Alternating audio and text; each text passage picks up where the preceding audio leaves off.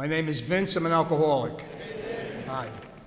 This is an open meeting of the Atlantic Group of Alcoholics Anonymous, and all are welcome to attend. We hope that what you learn here may be helpful to your recovery and or understanding. The format of tonight's meeting will be a main speaker who will speak for 30 minutes, followed by our information break. Our main speaker tonight is Terry.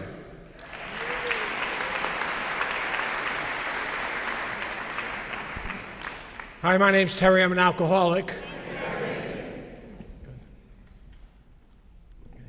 For me, only sober through the grace of God in the rooms of Alcoholics Anonymous. And I say that because when I came to Alcoholics Anonymous, I did not have a desire to be sober. The miracle of Alcoholics Anonymous, the grace of a loving God and people in Alcoholics Anonymous. I walked in my first meeting of Alcoholics Anonymous. I've been sober since. Never been to a detox, rehab, sobering up station, none of those places. I walked in off the street and somebody said to me, if you don't pick the first drink up and you get a group, you get a sponsor, you do some service, you read the literature, you put the steps in your life and you find a God of your understanding, you'll never have to drink again. None of that stuff meant a lot to me when I was first thrown up in AA because I had no idea what they were talking about. But that was Alcoholics Anonymous. That was a recipe they gave me 35 years ago.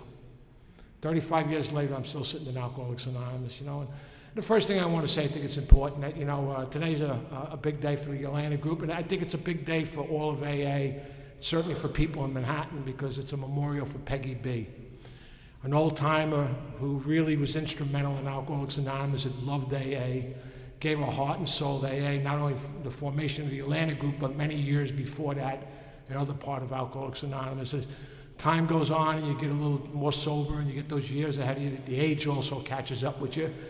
And now, you look back and a lot of those people that were here that carried a wonderful message to me are not here anymore. But I can remember all of them. There's an old adage sometimes, I met a lot of people in my life and I did a lot of things in my life and I was around a lot of people. But I always remember the people that were kind to me. And when I came to Alcoholics Anonymous, people were kind. People told me the truth. They told me you're an alcoholic and you can't drink a day at a time. If you do what we do, you're going to be okay.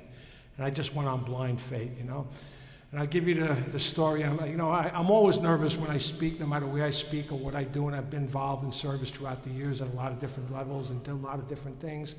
And I think it's good. I think God just shakes the truth out of me. I just never know which direction I'm going to go. But I'm going to give you a simple little version of my story. I'll be 73 in January. I was born and raised on 4th Street and 2nd Avenue. Moved to 3rd Street and 1st Avenue, and I'm back on 4th Street and 2nd Avenue. As a kid growing up, the Bowery was in full swing in the 50s and 60s. If you were a homeless guy, it was 80s, 3rd Street, the men's shelter. I saw a lot of alcoholism in my life. I saw a lot of drunken people. I saw the flop houses on the Bowery, the Kensington, the Palace, the Grant, the White House. And and there were people hanging outside the men's shelter getting tickets and getting flop tickets and rooms and detoxes and all the other stuff that goes along with that, And it was funny because I'd come down the hallway on a cold January night. I'm going to school, me and my sister, and there'd be some guy laying in the hallway. And I said to my mother, why is he here? She said, he chose to be here. Now, I just went with that because I was a young kid and I didn't know. And I realized nobody one day wakes up and says, let me go sleep in the hallway on the corner of 4th Street and 2nd Avenue in January. It's alcoholism.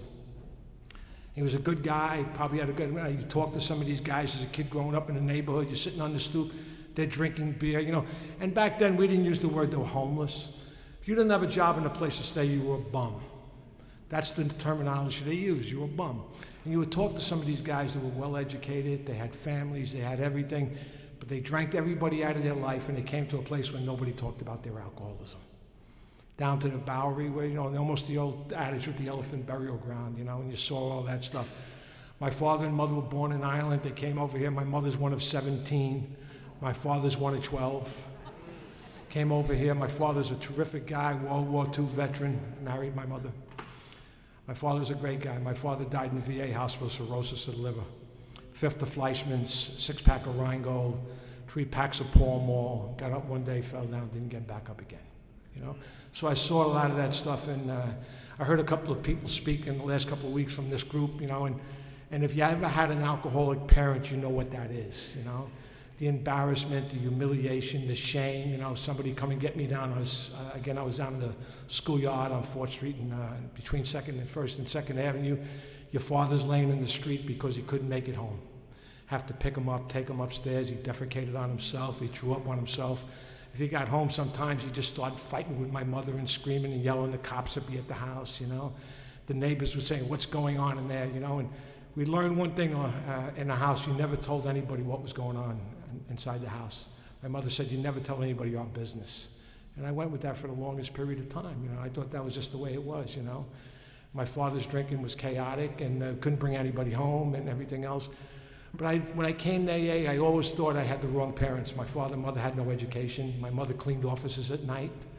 My father was a factory worker. When I came to AA, I just thought I had the wrong parents. Then I woke up one day and realized, and I sobered up and realized I never wanted for anything. I went to parochial school. I always had clean sheets on the bed, always had food on the table, always had a roof over my head. I didn't see that, you know, and all I saw was the chaoticness, and I always saw that they were sort of old-fashioned, you know, not much education, but they did the best they could, and they gave us a pretty good life. My sister went all the way to college and Catholic. They threw me out of Catholic school after a few years. It just didn't work for me because I was just all over the place as a kid, you know, and that's just my pattern in my life, you know, and wasn't a bad kid. They always said that, but the bottom was, they used to have an old adage, you know, you had ants in your pants, the public stay in the Catholic school system. And I would run, and I'd be everywhere but where I was supposed to be. So as a young kid, I saw a lot of alcoholism, I saw a lot of insanity, and it didn't tell me any because I was around a lot of insanity. I just thought that's the way it was, you know. I go out to visit my family. My mother's had 17 brothers and sisters, and they were all over the place, and we go visit them, and they all had nice houses and everything else, and we had a rent-controlled apartment on the Lower East Side. And I just said, "Oh, what's with this?" But the reality is, I love the Lower East Side. I grew up there my whole life. I've still lived there today, and you know. But my alcoholism, what happens, I as a kid that was very uncomfortable in my own skin, and it's not unusual. I've been to thousands and thousands of AA meetings in 35 years, thousands. And everybody's sort of uncomfortable at some point in their life. You know, they find other avenues, whether it's sports, whether it's books, whether it's movie, or whether it's fantasy. And mine was sports. I'm a really great basketball player, great baseball player, and that's where I put all my evidence on. And I was playing sports, and you know, I remember I was in a CYO league, and I got a couple of scholarship offers from Catholic High School to come and play basketball for them, and they all said the same thing: "Can you bring your report card in?" And I couldn't bring my report card in because if you read my report card, it says doesn't read well, doesn't spell well, doesn't pay attention, and all those things. So I walked out of there and I said, "I'll never bring my report card in, which I'll never tell anybody about this." That's just the way the secrets of I haven't even picked up a drink yet, and I was full of secrets about the family and everything else, you know. And at the age of 16 years of age, I had a bad skin condition. I felt uncomfortable in my own skin. I don't think I drank before that. If I did, it had no real meaning. I saw my father's drink and that craziness that went with that stuff. And I picked up a drink at the age of 16. And I can give you the real short version. I picked up a drink at 16. I walked into a neighborhood bar on the Lower East Side at 16. I walked out when I was 37. And I got a lot of stories in the middle. That's just the way it is, you know. And at the age of 16, I started drinking. I walked into the bar. I quit school. I didn't want to go to school because I wanted to go get a full-time job and make money. I wanted to be a big guy. And I got good jobs, I made money, but you know, not that much of an education, so I delivered furniture, I did construction, did all the things you do to make money. Walk into a neighborhood bar, throw somebody up in a bar. I was 16 years of age, they all knew my father, everybody knew everybody in the neighborhood, and nobody in that bar said to me, "Kid, you're too young, you shouldn't be here." The guy said to me, "What are you drinking?" And I told him what I was drinking that day, and I was off to the races, you know. And I love what booze did for me. I just, for some reason, I felt better, I felt stronger. All the things we hear about in Alcoholics Anonymous, you know. By the time I was 20 years of age, I was a full-blown alcoholic in a world of trouble. Blackouts, grayouts, the unacceptable became acceptable. I become unreliable. I get locked up, I get beat up, people looking for me. Because I always said the most inappropriate things you could say. Every time something happened, I would dive in the middle like I was some gangster or something like that, you know. And, you know, I wasn't a bad kid. I was just, when I drink, I don't go home.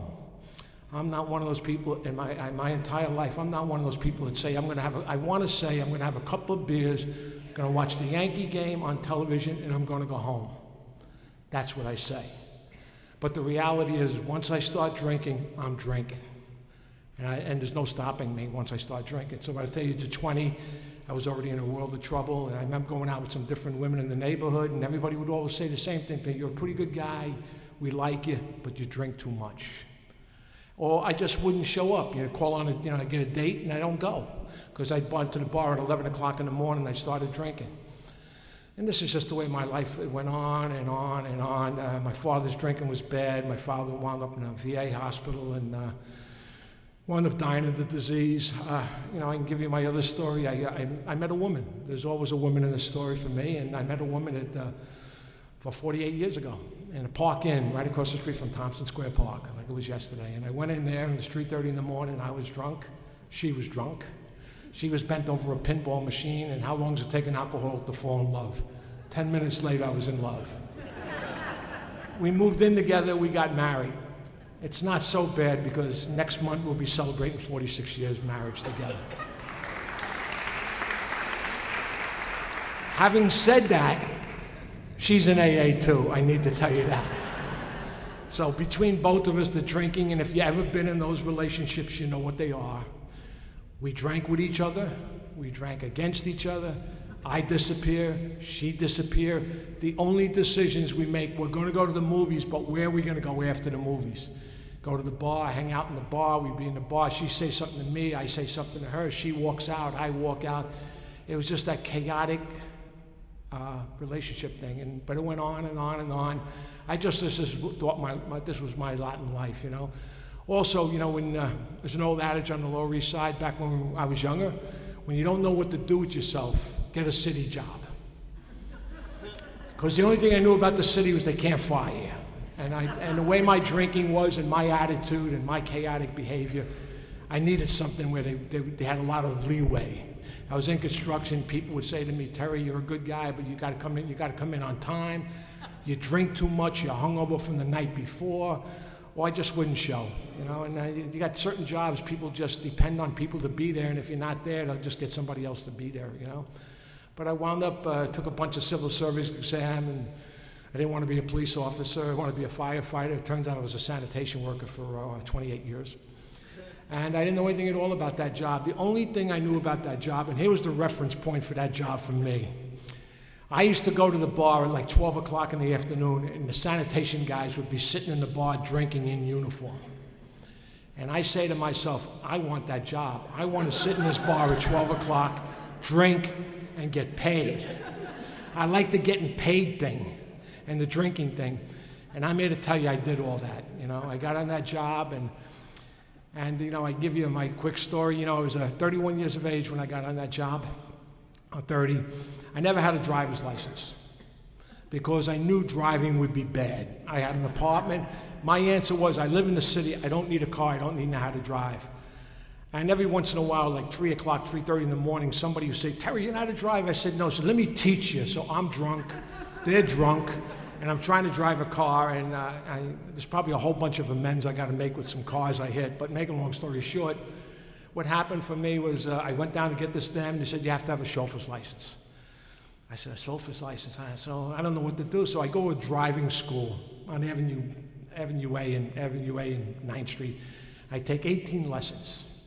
And the guy takes me around the dual wheel. And I make a long story short, the day of the test is a Friday morning. And I decide I'm going to go out drinking on Thursday night. And I got home about 3:30 in the morning, 4 o'clock, and I got to be down by Delancey Street at 9 in the morning for this test. This guy's going to meet me there with the car, and we're going to take the road test with the city of New York. And I go down there, and I'm drunk and hungover. And the guy looks at me, and the guy just shakes his head. I get in the car, and driver, the state of New York driver instruction gives the test, gets on the other side. I'm standing there, and now panic sets in. So I'm hitting the gas, the car's not going anywhere. Finally, after about 2 minutes, it seemed like 20 minutes, but 2 minutes, some guy says, turn the ignition on. And I turn the ignition on, and I drive, and the woman sitting next to me, an African-American woman, and we get back to the thing, and she says to me her exact words, that was some of the worst driving I've ever seen in my life. And I've been doing this for 25 years. And I say to her, you know, I really need this license because I'm going to work for the city and I can't get the job without the license. And she looks at me and says, I'm going to give you the license, but you need to practice a lot. And I say, thank you very much, and she gives me the license. I get out of the car, give the guy back the car, and walk into the neighborhood bar holding up the license like I just did something that was great. Now, I don't think anything more of this. So I go down, put my name back on the list. 6 months later, they call me. And what happens? They bring me out to Randall's Island, and now they give me a truck to drive. Now, I haven't driven since that. I was in the car with the state driver, the driving person was administering the exam. Now they give me a truck to drive. Panic sets in. But I sort of get by it, and I get to this garage, and then I got to go take this road test. And make a long story short, what happens is I'm trying to drive this truck around, but I'm hanging around with guys that are drinking. So I think my problem is if I drink more, it loosens me up. I become a better driver. I mean, the insanity, and I was hanging around with a lot of guys like me. Most of them were Vietnam vets, guys who came back from the service, guys with a lot of drugs involved in down there. It wasn't my story, it was their story, a lot of insanity that was going on. And I went for this road test again. I did the same thing. I was the 10th guy to take the test out of 10. The guy's going to fail me. The guy says, everybody passed but you. I'm going to pass you, but you got to keep practicing. You know, these are the things. He gave me the thing, and I got back, and I never thought about it again. And I just drove every day on that job, a truck, you know. I'm married to this woman at home. I'm not going home. I disappear for days at a clip sometimes. Because when I pick up the first drink, all bets are off. The job is giving me grief. Everybody's giving me grief. I don't show up for family functions anymore. I got a pretty big family, immediate family, my wife's sisters and all my cousins and stuff. And I'm just unreliable. And what happened for me was I went to a bachelor's party at work, 1988, April of 1988. I was at a bachelor's party, and I'm driving this car around, and I pass out behind the wheel of the car on First Avenue in St. Mark's Place. 12 o'clock at night, 2 cops pull up. It's just me in the car. It's not even my car. It's somebody else's car. They're all down the way they are. And a cop pulls me out of the car, and the guy says to me, you've been drinking. I couldn't stand. I was legless. The guy looks at me, and the guy says, and I kind of get my wallet out. I tell him I work for the city and my badge. The guy says, today's your lucky day. I don't need the overtime. Drives the car back to my house, takes the keys, throws them in the back seat, says, do not come down tonight.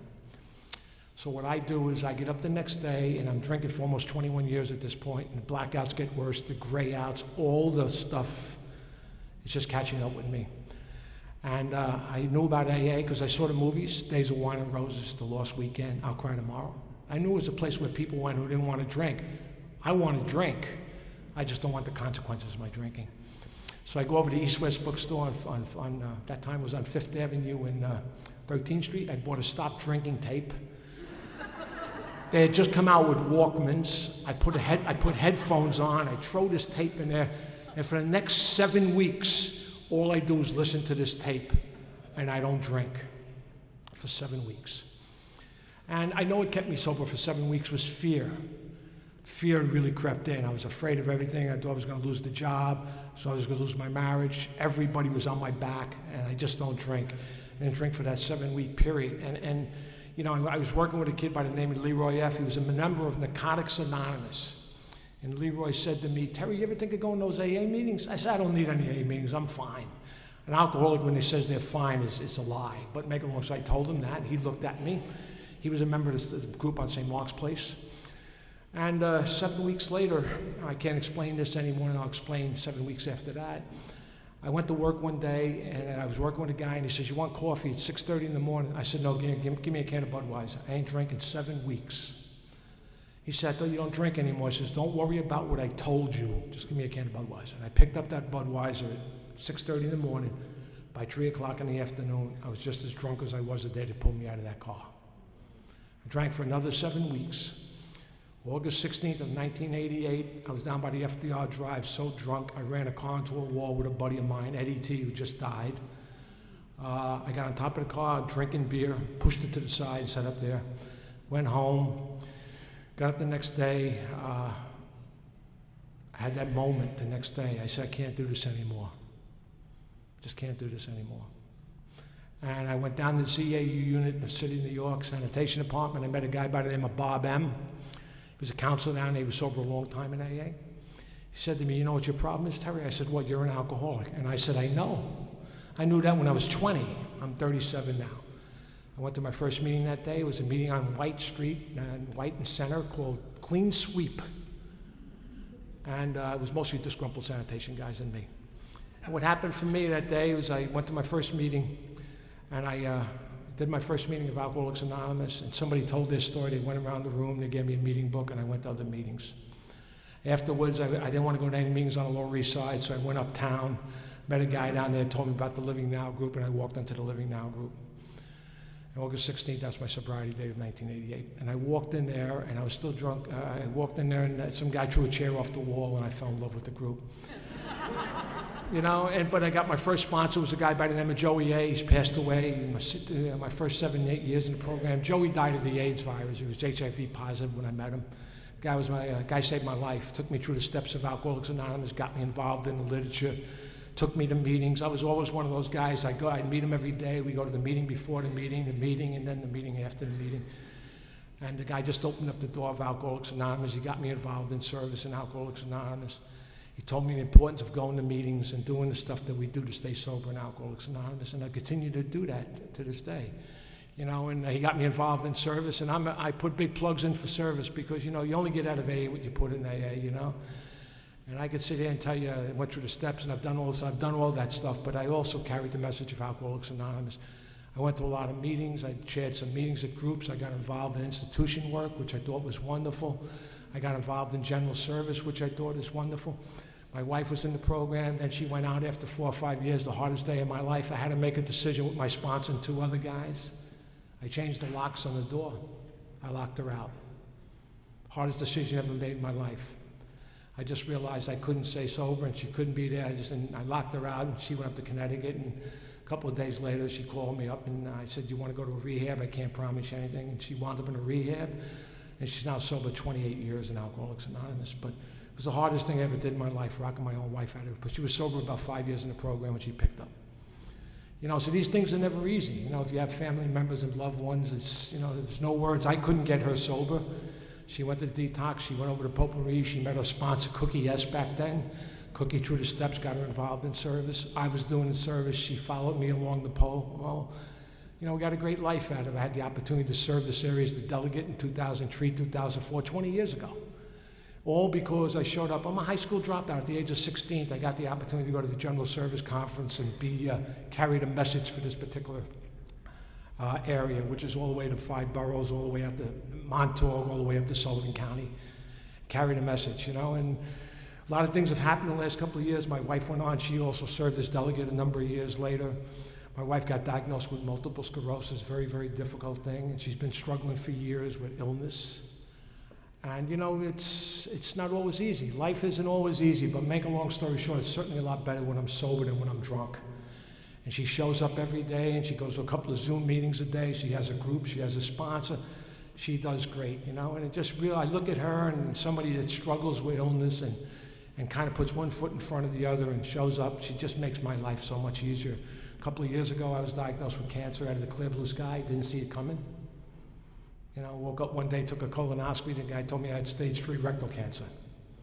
And what do? I go to a meeting that night. I tell people what's going on. I tell my sponsor. I tell people I'm close with in the program.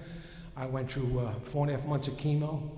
I went through 30 radiation treatments. I just went for an MRI this morning. So far, it's in remission. Tumor's really small, which is a good thing. I learned that in AA. You know where I learned that from? The people in AA. You know, I come here, I get sober, I put the steps in my life, but this is a fellowship and a community of people staying together, stay sober and help each other achieve sobriety. You know, what's in all? It's always easy to be spiritual when everything is going my way. Try to be spiritual when it's not going your way. That's the secret. But I got to come here and I got to put this program in my life a day at a time. That's what I love about Alcoholics Anonymous. That's what I'm going to love when I hang around and listen to people talk about Peggy today. You know, we always got to remember there were people here for me, like Phil P. and a lot of people down on the Lower East Side.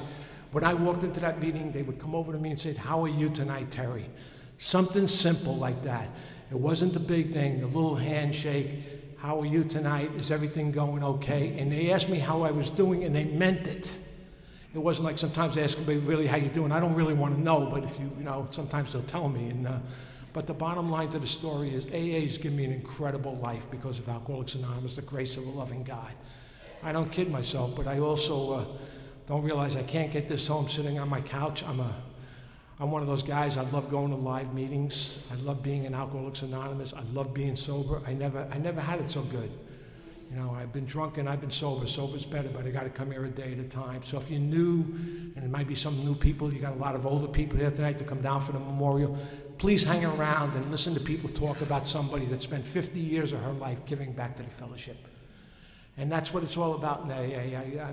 My last sponsor just died, old-timer, great guy. I had the opportunity, I was his healthcare proxy. I was his executor of his will, all those things. You know why? Because I showed up, I was there, and he asked me to do something, I did it. That's the wonderful thing about Alcoholics Anonymous. And like I said, this is a great group to be around. You're around a lot of sober people in Alcoholics Anonymous, but you know, I just got to remember that I'm a drunk and I can't drink a day at a time. I got a great life because of AA. Whatever I'm given, my wife's struggling a little bit, I'm struggling a little bit, that's all good stuff. Trust me when I tell you, what's the alternative, right? A lot of the guys I work with who are dead now. Most of the guys I grew up with are not here anymore. They're all dead because of alcoholism and drug addiction. And I'm here and I get the opportunity to live a beautiful life and be part of this process. I got a God in my life I'm very, very comfortable with today. When I came in here, the best thing I could do was go to all the direction group of drunks. Now I'm a practicing Roman Catholic. I've done it for 30 years. My life is good. I practice. I enjoy the ritual. I enjoy everything that goes along with it. And the only reason that's possible is because I'm sober. Left up to my own devices, I don't do any of the above. I sit in some gin mill, drink myself to death, watching a black and white television set with Mr. Moto at 4 o'clock in the morning. That's who I am. And letting the world go by and just telling everybody how bad I got it. Oh, woe is me, woe is me. I've been drunk in alcohol. I've been drunk and I'm sober. Sober's better, and I got a great life because of Alcoholics Anonymous. People like you would let me know a day at a time. No matter what happens, you don't have to pick the first drink. Do what we do. If you're here, please stay. Please stay, because we need you. We need everybody. You know, if you're here 3 weeks or you're here 30 years, you're a member of Alcoholics Anonymous, you're a member of Alcoholics Anonymous. So my name's Terry. I'm an alcoholic, and thank you for letting me share.